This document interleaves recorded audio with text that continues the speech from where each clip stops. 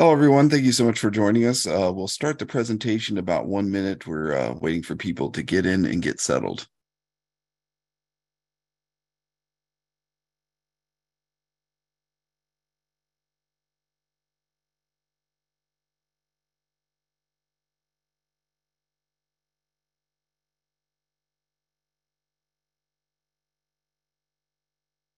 Everyone, just to let you know, we'll start the presentation in about 30 seconds. We're still waiting for people to get in and get settled. Thank you so much for joining us.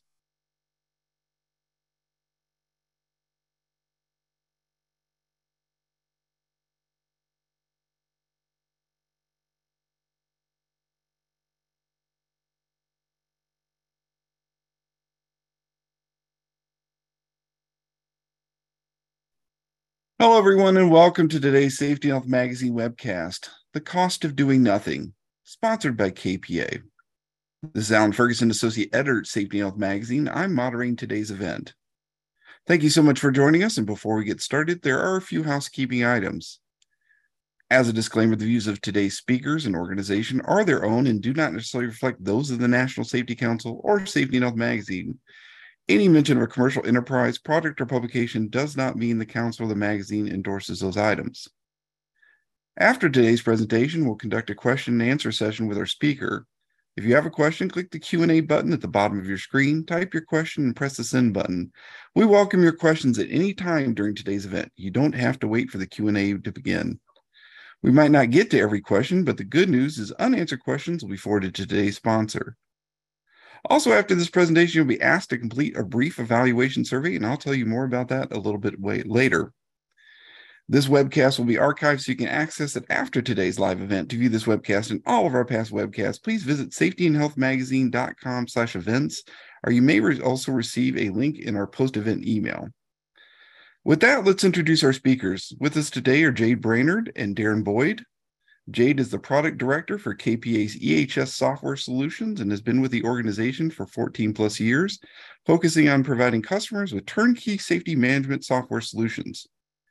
Jade works with many kinds of organizations, including construction, energy, manufacturing, and insurance, to understand how technology can be leveraged to effectively manage safety, reduce risk, and keep companies compliant with an ever-evolving regulatory environment. Darren is the Senior Vice President for New Markets at KPA, leading the company's growth strategy and expansion into new industries. He also oversees the direction of KPA's EHS software with a focus on innovative new feature development based on client input and market demands. Before joining KPA, Darren co-founded iScout, a health and safety-focused software system. And before iScout, he was the Vice President for Safety and Compliance for Oklahoma City-based Crescent Services, LLC. Again, we thank you all for tuning into this presentation. Darren, whenever you're ready, go ahead and take it away. Very good. Thanks, Alan. And by the way, you've got a fantastic voice for radio. So I've got a face made for radio. Hopefully my voice will hold off okay here. Well, good afternoon, good morning, wherever you're at here today. We certainly appreciate the opportunity to share some insights a little bit on the topic of what is the cost of doing nothing. And really nothing earth-shattering I don't think we're going to talk about today. Hopefully there is some nice perspective, some good information and encouraging the group just on kind of move forward opportunities for continuous improvement. But kind of breaking the agenda down, we're going to talk about really what does it mean to do nothing. We're going to talk about the cost of doing nothing. And then, of course, the ROI on safety programs. And then just this idea of continuous improvement that really we're all somewhere on this spectrum of a safety, growth journey within our organizations, and certainly opportunity for all of us to improve. Not any particular group ever truly arrives. There's always an opportunity to be better tomorrow than we are today. And we're going to have an opportunity to talk about that here in a little bit. So even just kind of moving on here, the idea of, what would in a perfect world, if we could just map out the world is right, what does a workplace environment look like from a health and safety perspective? Well, first and foremost, the easy answer is nobody gets hurt. We're incident free. We can do our tasks, complete the job, go home safely, and there's no fear or potential risk of somebody getting hurt. That would be pretty awesome. Assets, those tend to get in the way at times, but if those were indestructible and damage was just not something that occurred, that would be a perfect world scenario. State-of-the-art resources are just readily available, whether that's personal protective equipment, safety equipment, just the various resources that we need to do our jobs. If those were walk up to a machine and pull a lever and here's what I get, and I need it whenever I need it. So just that being available. Contractors, clients, always complying by the rules. Our employees are on time, trustworthy, and always fit for duty. And managers 100% of the time make the right decision. That would be euphoria, I think, for all of us. But looking at what we deal with, what's the reality of the workplace? So my wife and I, once upon a time, this goes back to, the spring of the year 2000, when the first Survivor season came out. There's actually been 43 of these since then, which is a little bit wild. But this quote always comes to mind to me a little bit. Mark Burnett, the producer of the Survivor series, among many other reality TV shows, his quote regarding Survivor was, "Nothing will ever be perfect and nothing can be totally planned." And that was really like the genesis. Like, there was a few reality shows out there, but this was like really the explosion of reality TV, and just how will people respond when there's no script? And really we all kind of learned some of the best TV is unscripted. But what's interesting at the same time is unscripted is like incredibly organized. The planning and the process for a show takes an entire crew, and they actually are doing a lot of scripting to put the contestants in a position for them just to respond accordingly. But this quote, nothing can ever be perfect and nothing can ever be totally planned. The truth of it is, I think we can describe perfect. We kind of just did that on the slide before.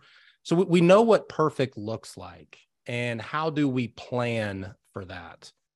Maybe we can't achieve 100% of the time, but how close can we get to that? So just kind of framing this out just a little bit as we move along here. So doing nothing. I think, the title of this session is The Cost of Doing Nothing. Let's break down what is doing nothing. What exactly does that mean? So there's probably, we could sit here and spend the whole rest of the session just talking about what nothing could potentially mean. Here's a handful of just some low-hanging, fruit that we thought would be relevant right off the bat across the board. No formal training or task competency, kind of a they'll figure it out attitude. That's literally nothing in place for that. Void of leadership. When positive leadership doesn't exist, the hole's going to get filled in by something or someone. So when nothing is from a leadership perspective, and I think all of these, really, an indecision is a decision, inaction is an action. And so just because something's not being done in these categories, I think for the most part across the board, there's going to be a replacement. There's going to be a substitute that fills in. And oftentimes it's not what is the most desired thing. Reactive planning, this certainly cripples our ability to mitigate or eliminate hazards. It really can set a project off the rails. We're just unprepared for today's work. And doing nothing certainly is planning focused when that doesn't happen. Ignoring lessons learned, just not paying attention to the past, learning from that and being better moving forward. Unaware of worker acts and or conditions. Don't quote me on this one, but I have read someplace somewhere that 98% of unwanted events that take place kind of stem from unsafe acts, unsafe conditions. A lot of times at the human side of things coming into play. So just being aware of those acts or conditions, or being oblivious to it. I think there's really kind of two sides. It's either you truly are oblivious or you just don't care. And in both cases, that's kind of a do nothing mentality. A shoulder shrug attitude, kind of an, oh, well, it is what it is. It's one of my least favorite sayings, but, that attitude is a do nothing approach to workplace safety. And then lack of communication or feedback. When communication breaks down, does not take place, there's a lot of problems that can happen. It's just unknown as we get into certain situations. And then feedback as well. There's a quote there at the bottom of the page that nothing is more damaging to a safety culture than the sound of crickets. If we're fostering a workplace where we want feedback and information, we want this open channel of communication to answer questions, to address issues, and somebody actually does that, if they take us up on it and they're going to say, hey, I've got a question, or I'm going to raise my hand with an issue, and there's nothing back in response to them, I don't know if there's anything more damaging to a safety culture than nothing. So that's just kind of a frame out. Again, we could spend, much more time just kind of adding to this list. But just a few of them, again, to kind of frame out what that potential do nothing is. So why some do nothing? Kind of problems. It kind of maybe goes back to the shoulder shrug mentality a little bit, but oftentimes, and we see this as we try to introduce new safety initiatives, I think sometimes technology, you put both of those two things together and there just tends to be pushback. And these are some of the reasons why we might hear the workforce, the operations team, push back on just not doing something. And that the first one is it's going to slow us down. When groups are very job focused, I think they're tunnel visioned at times to get the job done. I think that's a great characteristic to have, but there are things we need to make sure we're incorporating into getting it done. So focused on the job, anxious to meet a deadline, eager to complete it and just go home. I think there's some impatience in there at times, but this idea of don't give me one more piece of paper to fill out because I'm busy doing the job. Doing something is going to cost. There's budgetary constraints. Maybe they're unaware of the actual return on an investment that they'll see by doing something.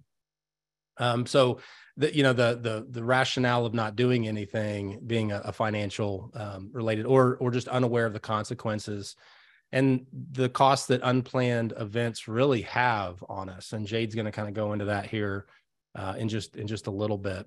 And then we don't believe anything bad will happen. I'll just keep it on this slide. This is perfect, but nothing bad will happen. I think there's an attitude of, I've always done it this way. I'm good. They don't really recognize the act as unsafe. I think there is kind of this macho, too cool attitude at times as well. And what is interesting, quick comment, is just like, I think a near miss, kind of the fruit produced from a near miss event to the actual affected person is incredible with their approach and mentality to that event moving forward. And so unless you've had that experience, sometimes it's just as easy to do nothing and have no change. So this slide here is to combat that theory a little bit. This may be new for some. Some may have heard this before, but in 1853 at the World's Fair, it was in New York City. At the palace was this Crystal Palace was this new facility that they had built. There was an inventor by the name of Elisha Otis. If you have ridden on an elevator, probably anywhere in the country, maybe even your own office buildings, you might look, and Otis is probably the brand that you're going to see inside of the elevator. But prior to 1953, when you looked at real estate across the country, you didn't see many buildings beyond 4 or 5 stories. It was just rare. And there was reasons for that. One, people didn't want to climb, the stairs to get up to the upper floors, and they were terrified if it had an elevator. They were terrified to ride it because they felt it was unsafe. So at that time, the most expensive real estate were the bottom floors, and the cheapest, you can get a deal on the penthouse. 1953 in the exhibit hall, Elisha Otis essentially had, you can kind of see in this picture, there's a person on the very top that cuts a rope. The elevator brake enables itself, and he stops about an inch below the fall and just says the term, "All is safe." And that one small little feature, the comfort and confidence with a safety device that worked, created this explosion in the real estate market and in cities across the country. In 1953, there were only a few buildings that were 5 stories or taller. By 1890, there were 10 buildings taller than 10 stories. 1990, there's 65 buildings. 1908, there's 538 buildings that would be considered skyscrapers. And that real estate flipped upside down. The most expensive became the top, and you could get deals cut on the lower floors. So when you look at something is going to slow us down, or the cost of doing something, when done right and the right element put into place, there can be an explosion of growth, an explosion of operational efficiency, an explosion of dollars that can be earned, just by that confidence level being put into place. No different than the Golden Gate Bridge. When they were running behind, ended up putting a netting system in.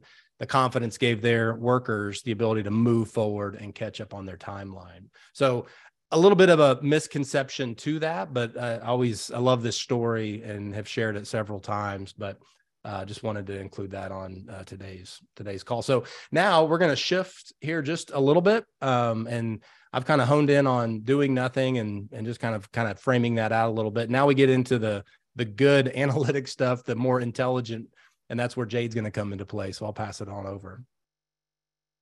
Well, thanks, Darren. I don't know about good. Maybe boring is the better word, but it's key to our conversation today, and that's evaluating the cost. And for what it's worth, I would definitely say you have a voice for radio. I know I would tune in, especially hearing stories like that with the elevator bill I showed us. Very interesting. So yeah, let's jump into what does doing nothing cost, because there is a cost to it. That is another misconception that doing nothing doesn't require a budget. There is certainly something to that. So there's 5 items that we're going to talk through today, and how it will impact that overall cost, and that's time and productivity lost, regulatory fines that will be more at risk, and we'll talk about some changes coming in the regulatory landscape, accident expenses, and we'll look at some examples of cost avoidance and how if these accidents take place, what truly is that going to cost your business, insurance premiums, how that's impacted as a result of those accidents, and then overall company reputation. And that's a little bit harder to quantify the overall cost, but obviously has a big impact on corporate expense and profitability. So starting with time and productivity loss. So time is money. This is a good place to start, because not doing anything requires that there's manual processes and reactive processes in place. So it is going to have and those are inefficient and time-consuming processes. So whether that's using Excel spreadsheets or filling information out on paper, duplication between capturing information in the field versus back in the office, and then completing information on separate reports and things like that. Having disconnected teams, lack of communication, and streamlining that information, and then just lack of overall data and visibility. So not having a system in place or investing in a program really attributes to a missed opportunity to really see below the surface of what's going on and target those key areas. There's been lots of surveys done about time and productivity loss, but one survey conducted by West Monroe shows that an average manager, safety manager, spends up to half their work week on administrative tasks. I don't know if that resonates with any of you. I know with a lot of our customers that use our EHS software solution, one of the biggest points that they used with convincing leadership to invest into EHS software systems was that time savings and man-hour savings. So instead of focusing on big issues EHS directors are forced to just waste time transferring data between spreadsheets, tracking down different documents, compiling reports. That effort is then duplicated, possibly, back in the office staff trying to compile that information, and have workarounds to make up for a lack of system availability. And then that key point of really missed opportunity with that lack of data and visibility. What more could you be doing if you were able to implement more effective, efficient processes, capture data one time, and then be able to visualize, where the key points of major loss are occurring, where you should be focusing your safety efforts. What more could you be doing if you could eliminate some of that administrative burden?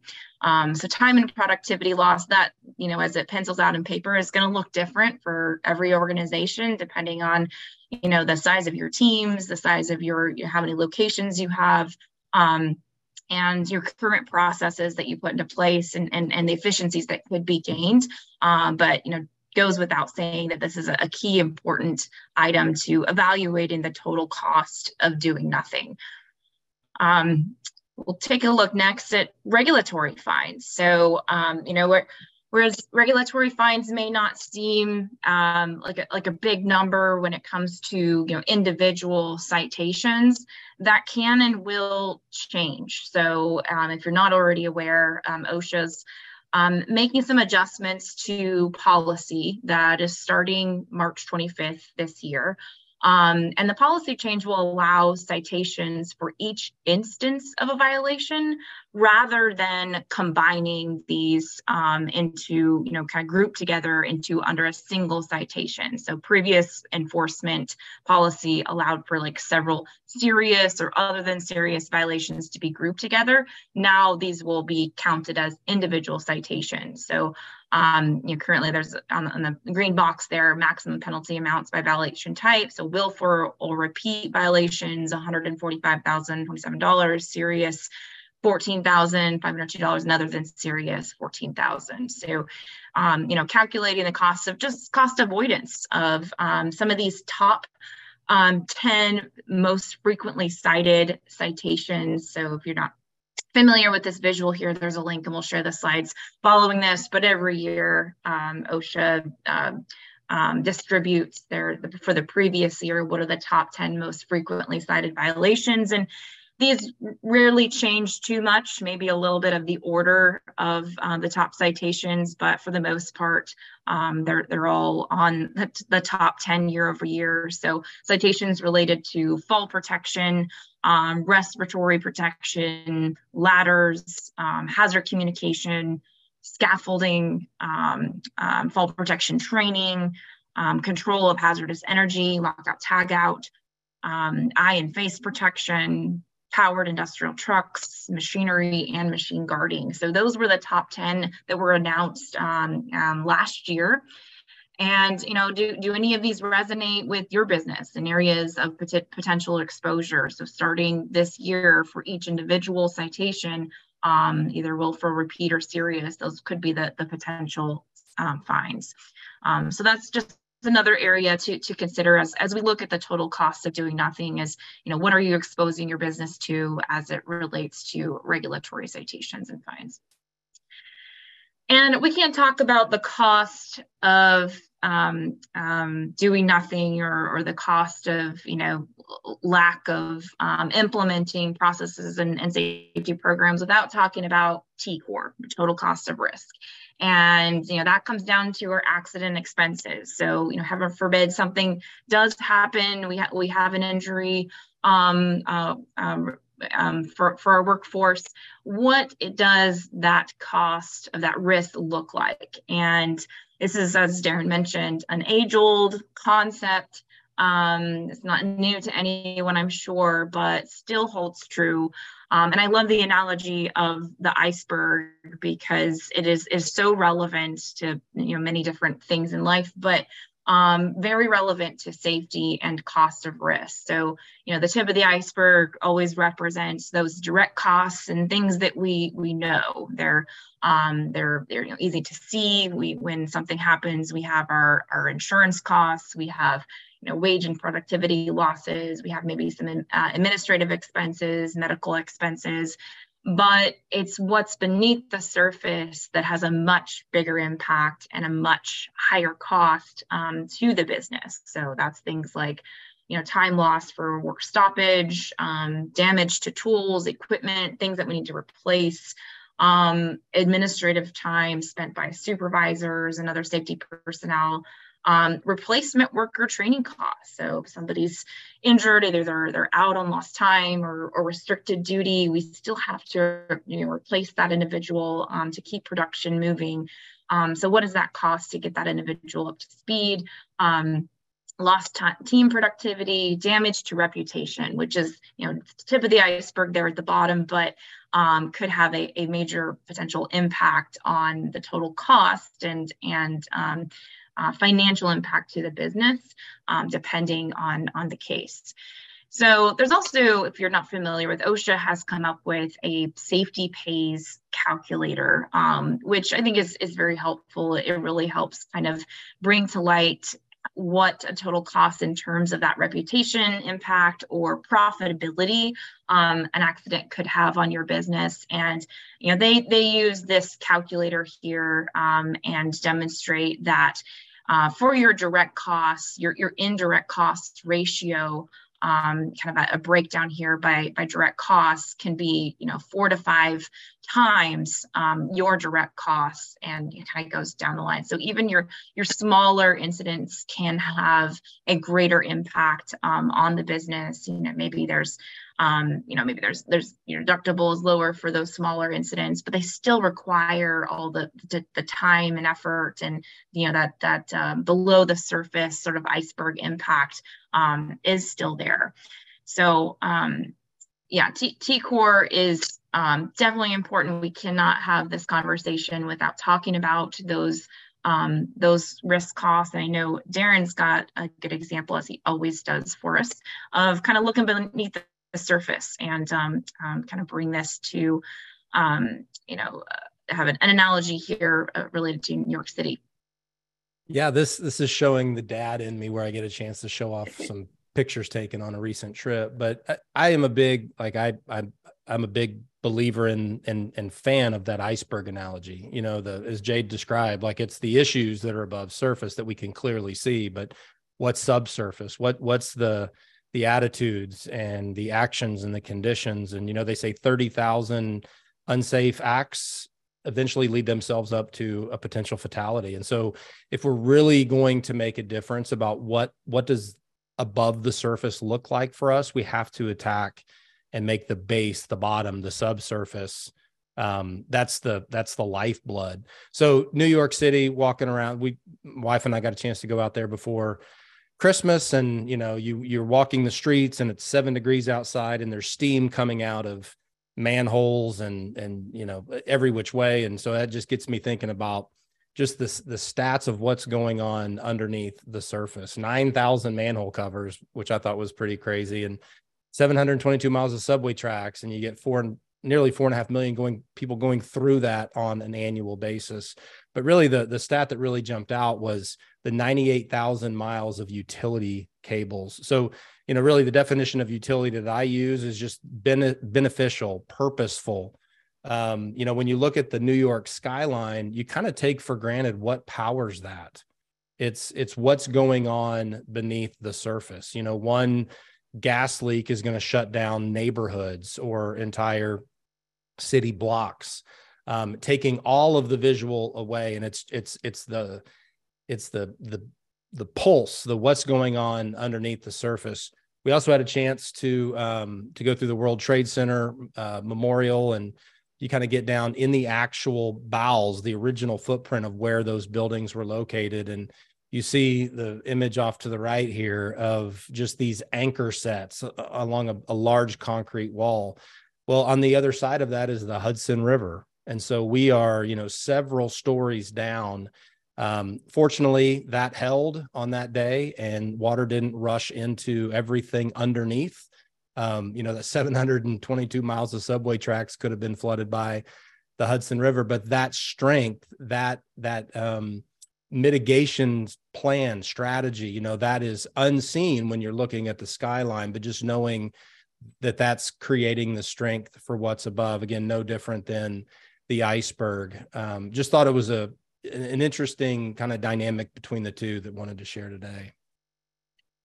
Yeah, thanks for that example, Darren. I mean, as you're speaking, we don't have a slide on this, but just focusing on what's beneath the surface and the foundation, you could also correlate this to the safety pyramid. I mean, also an age-old concept, but by focusing on what's at the bottom of the pyramid, which are those unsafe acts, unsafe conditions, near misses, it's in turn going to help us in our prevention efforts with those more serious accidents, which lead to, how we evaluate TCOR.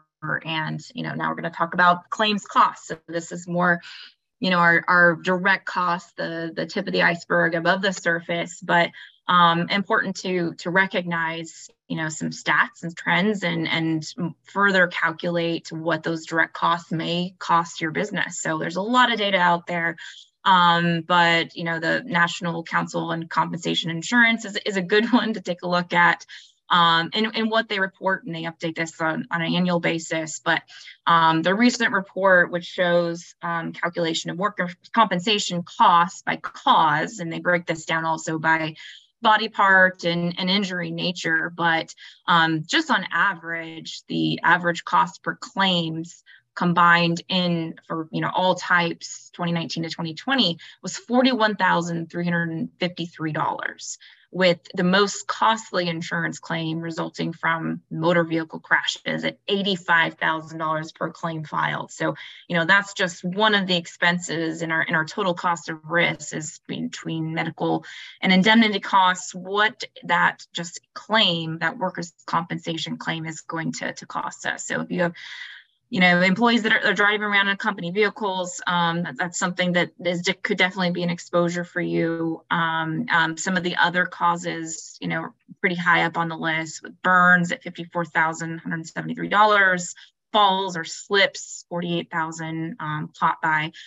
So some big numbers there. It's important to take a look at, but take that a little bit further, just to look at some examples. I had mentioned before the tool that OSHA has with the Safety Pays calculator, which I find interesting, but just to kind of help evaluate TCOR and whether you're putting together a business case to your CFO to help communicate ROI, and you need to talk about cost avoidance as you're putting together your ROI case. So just to put together some examples, using this calculator, and there's a link to it at the bottom, but just the calculator estimates the impact on a company's profitability as a result of having these types of incidents occur. So on the site, you can select, okay, let's say that we have an employee that has a fracture, and it breaks down, and it uses the NCCI data, and also estimates an average profitability of 3%, which you can make adjustments to. But the estimated direct cost for fractures is $54,856. But then it estimates, based on that ratio chart that OSHA has, what your indirect costs would be in our combined total. But in order to make up for that cost for the business, and how it would impact profitability for a fracture, we would have to make up $3.8 million in sales to cover the total cost of this incident. That's a big number. That's a lot of additional, widgets or jobs or whatever our business is to bring in revenue just to cover this one incident. Multiply that by however many fractures. We can also look at it by sprains, strains, one of the top injury natures that occurs. Even still, big number of direct costs, indirect costs, and we need to make up $2.1 million in sales to cover the total for this loss to the business. So again, that's really kind of showing that bottom of the iceberg here, that our lost production, lost business, That's really the result of strains and sprains and cost avoidance. If we could prevent one strain, one sprain, one fracture, what is the revenue impact to the business? Next, we want to talk about insurance premiums. So another kind of, beneath the surface expense. And we can't talk about insurance premiums without talking about our experience modification factor, which is that multiplier that's used to calculate your insurance premiums for your workers' compensation. And we all know the EMOD takes into account 3 years of loss history, not counting this current policy year, and that's calculated based off of our class code rating and how you compare to others in your industry, and that will affect your insurance premiums. So, if you have more insurance claims and a higher frequency and a higher severity than others in your industry, that is going to affect your insurance premiums for at least 3 years. So just like, same way if you have a car accident for speeding tickets, you're going to pay more in car insurance than if you have a clean driving record. The same is true with, commercial insurance and workers' compensation. So safety does pay. Safety can help lower costs to the business, from cost avoidance to keeping insurance premiums down. Another important factor to incorporate as we talk about, the cost of doing nothing and, convincing the business that, that this is an area that we should invest. And lastly, reputation. So this, area in terms of cost has probably the biggest impact, or the potential to have the biggest impact on cost to the business. It can put your business reputation at risk by just putting off, or, as Darren mentioned, kind of this, well, it is what it is, or kind of shrug of the shoulder attitude towards your safety programs. I mean, just consider how an accidental release of chemicals at a refinery could hurt your public image, or how a product safety recall on a manufacturer plant could harm your brand. Or, Darren's analogy of the elevator, if Otis hadn't focused on the safety brake, how that would change our world, and we wouldn't have skyscrapers because he prioritized safety. It really has had a big impact on our everyday life. So, I like this quote at the bottom: how you do anything is how you do everything. So it's kind of this concept that, or this mindset, and if your attitude about the product or service you're delivering is good enough, or no one will notice, or it's not going to happen to me, then you signal to others, even subconsciously, that you don't really respect your own work. You don't, it's not really the quality is not important to you.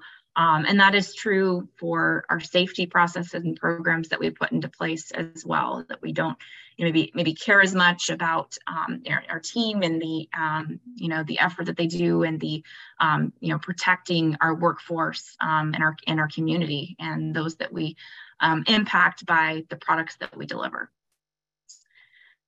So with that, when we talked about, those costs, now we want to get into ROI a little bit, and how we demonstrate that.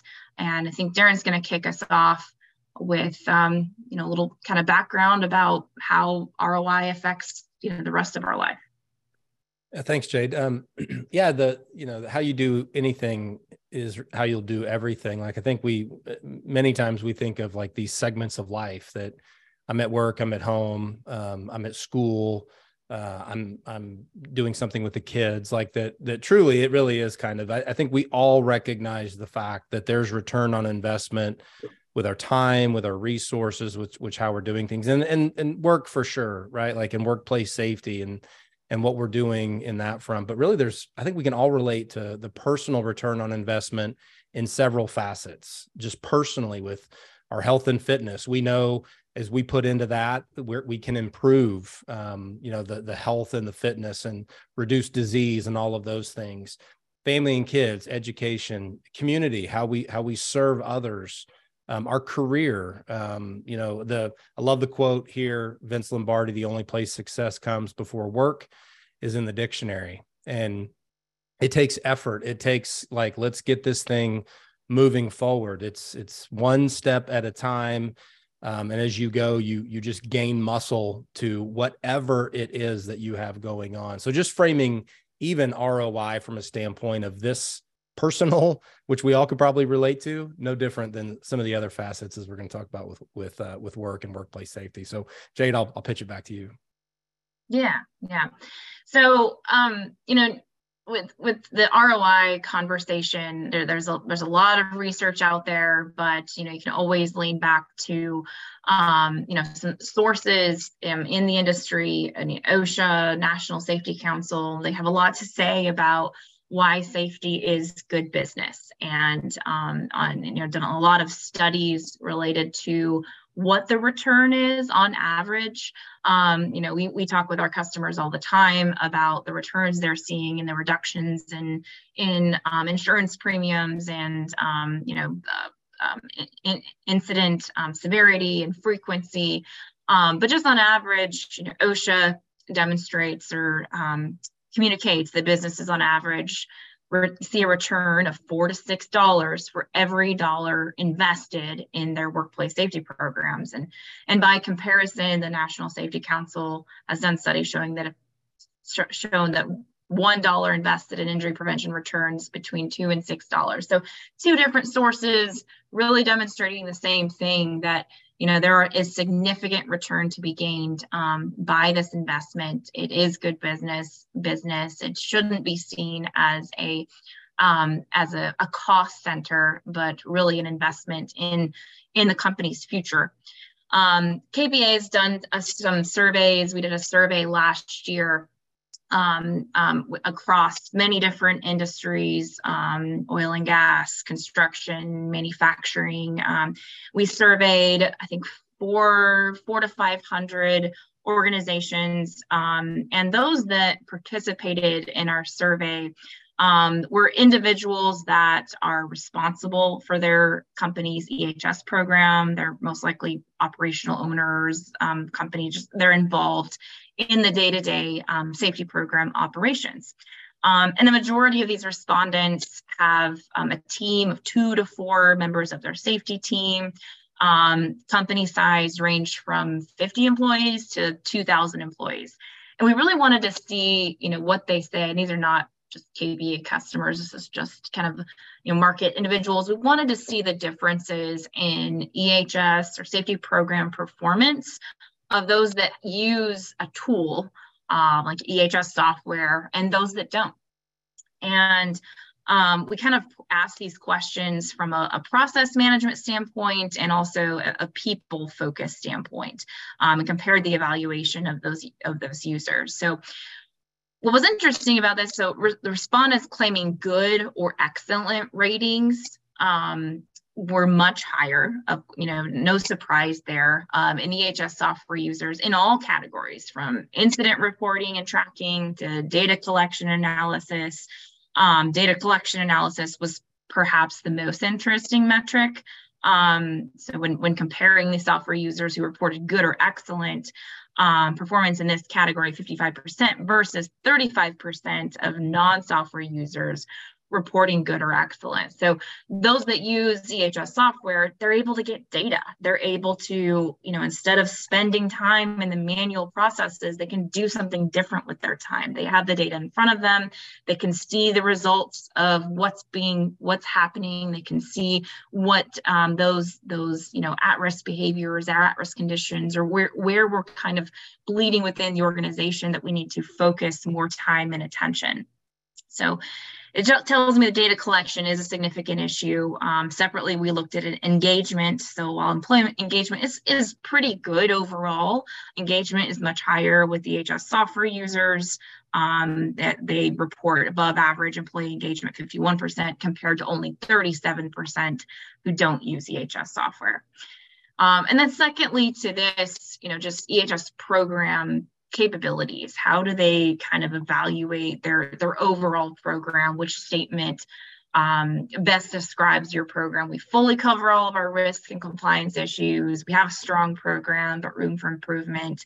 We have capabilities, but we're not where we should be, or we are able to respond to critical issues, but can't anticipate, plan, or scale.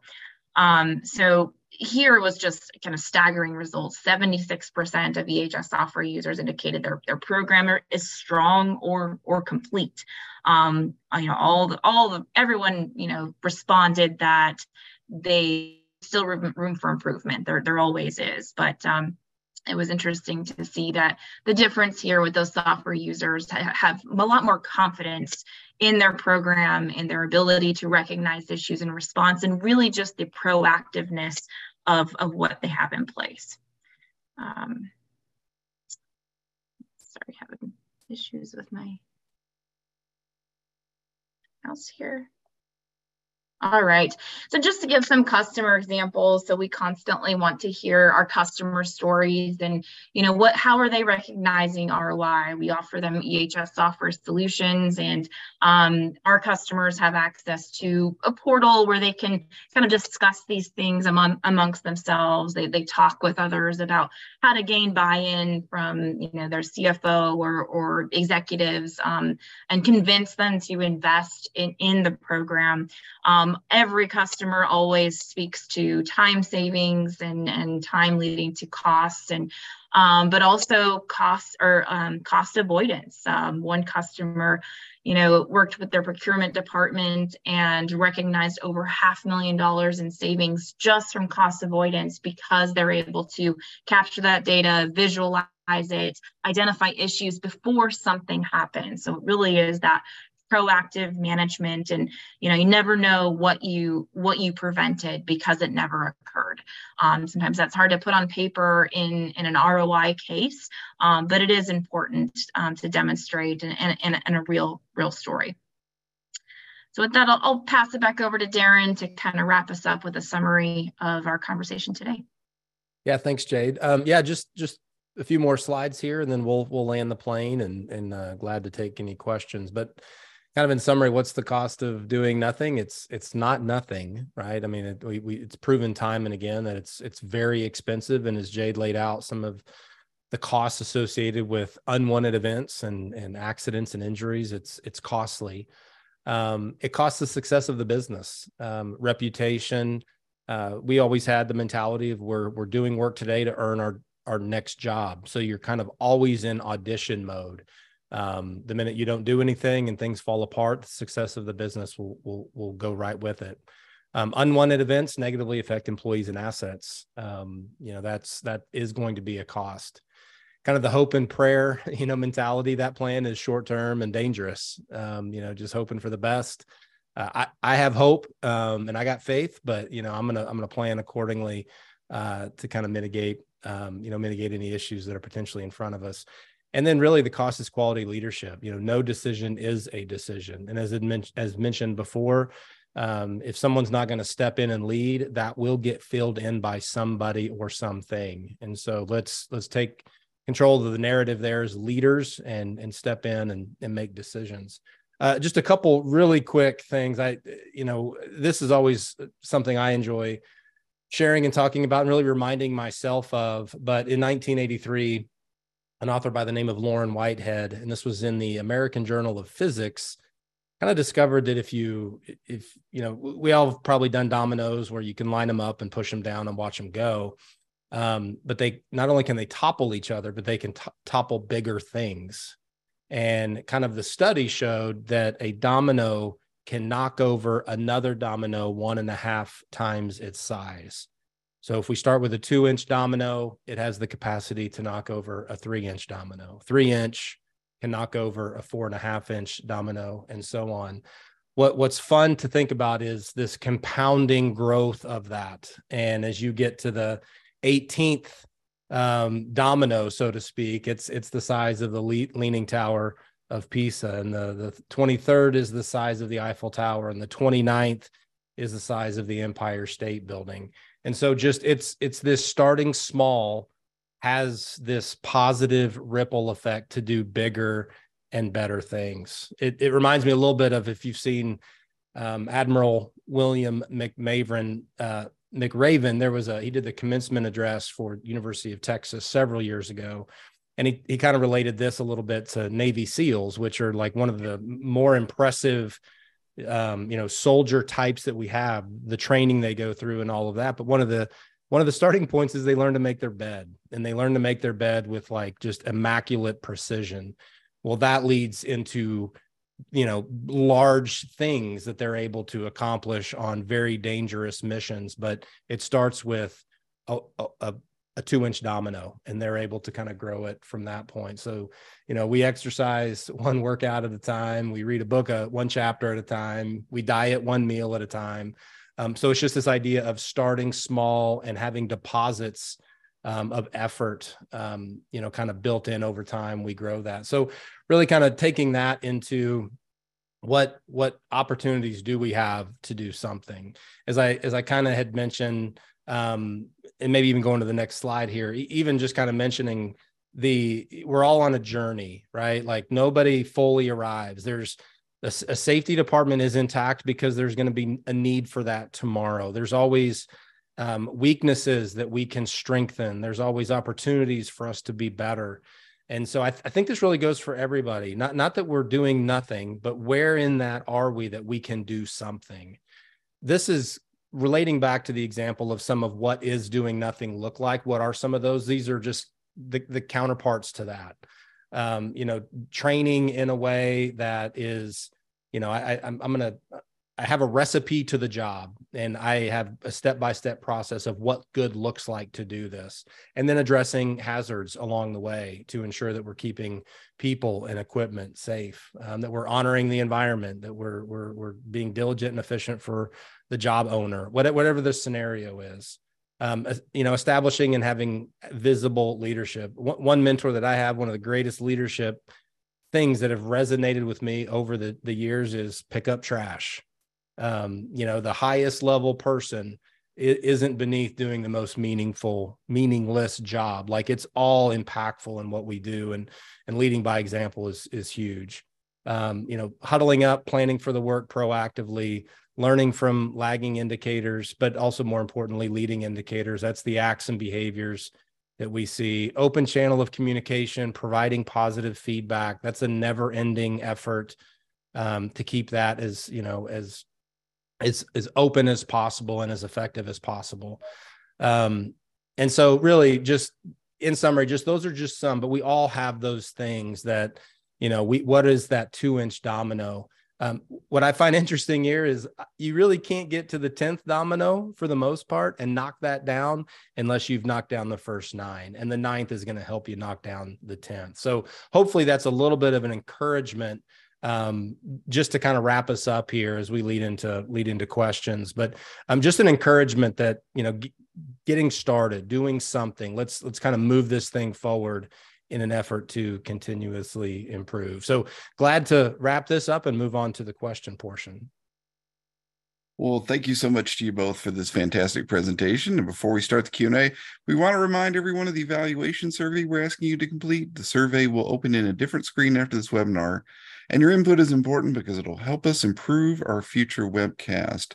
I guess to get to the first question, is there a formula to determine cost to cover injuries in terms of sales? Yeah, so and we'll provide the slides, and I'm sure they'll be sent out, but there's links in the slides to, OSHA's come up with a pretty good, easy to use calculator that's called the Safety Pays calculator.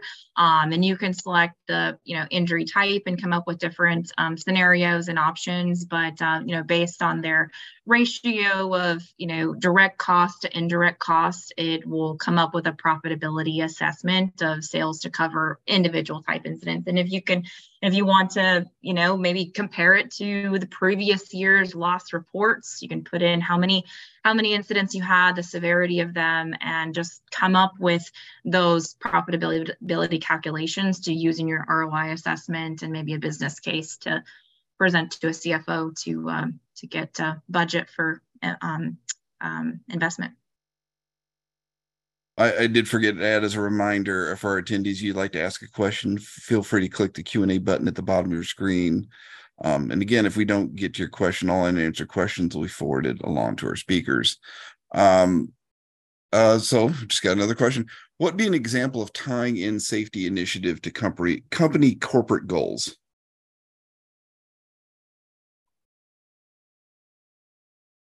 Alan, if you don't mind, repeat that. We'll make sure I'm no, sure, that's okay. What would be an example of tying in safety initiatives to company corporate goals?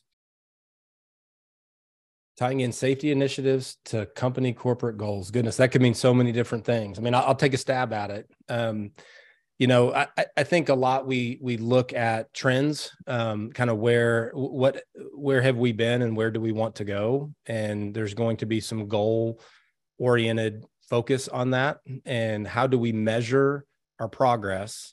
And then how do we, you want to measure it to be able to manage it and to affect either change and or show your constant improvement towards that. So I think so many, safety related initiatives, they dovetail very well and very close with the overall organizational goals. The striving for revenue dollars, the reduction in lost, sunken costs, keeping assets up and running. There's financial elements from a business perspective that, safety becomes it's a description. There's a lot more to it. I'm not trying to simplify it, but it's we're safe, we're punctual. It's a characteristic trait of the business, as we talked about reputation a little bit and earning your next job. I think the right safety initiative, and that means a lot for different people, because as mentioned, we all kind of have our weak muscle that we need to get into the gym and work out a little bit more. But how do we align that to impact? There's direct tied impact to, business goals, business impact from a safety standpoint. So I'm probably not being too specific there, but I think there's a lot that could really answer that question. I actually had a question of my own. Any advice on getting an audience with the C-suite executives to kind of get their ear or make the business case for safety? Yeah, the path that we have, that we talk with a lot of safety managers, safety directors, C-level, individuals that oversee that department. I think they know the struggles and the pinch points that are experienced. What I always come with is really, what are those?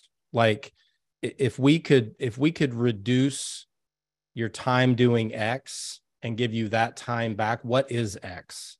Operationally speaking, when we deploy out a new feature, ultimately the goal is to become more compliant and more efficient, but take less time. And so I think if you can understand where are the pinch points, the hangups, the problem areas that are experienced across the organization, I would like to think that a C-level all the way up to the president, CEO, would understand and relate to that. And a lot of times it's sometimes not safety specific, but safety can, just like with the elevator analogy, like there's some things we can do to speed up the process to ultimately get the job done on time, get done ahead of schedule, require less work hours, put less miles on our vehicles, like all of those kind of things. So I think it's a matter, for me, it's a matter of coming to the table, not only with the here's the safety programming, but like really trying to understand where their struggles are. Because I think organizations are no different than people. They kind of have their own personalities within their own walls, that it's just really good to understand what those are. Well, thank you so much to you both for this awesome presentation. We'd like to thank Jade Brainerd, Darren Boyd, the entire team from our sponsor KPA, and of course all of our listeners. Thank you and have a safe day.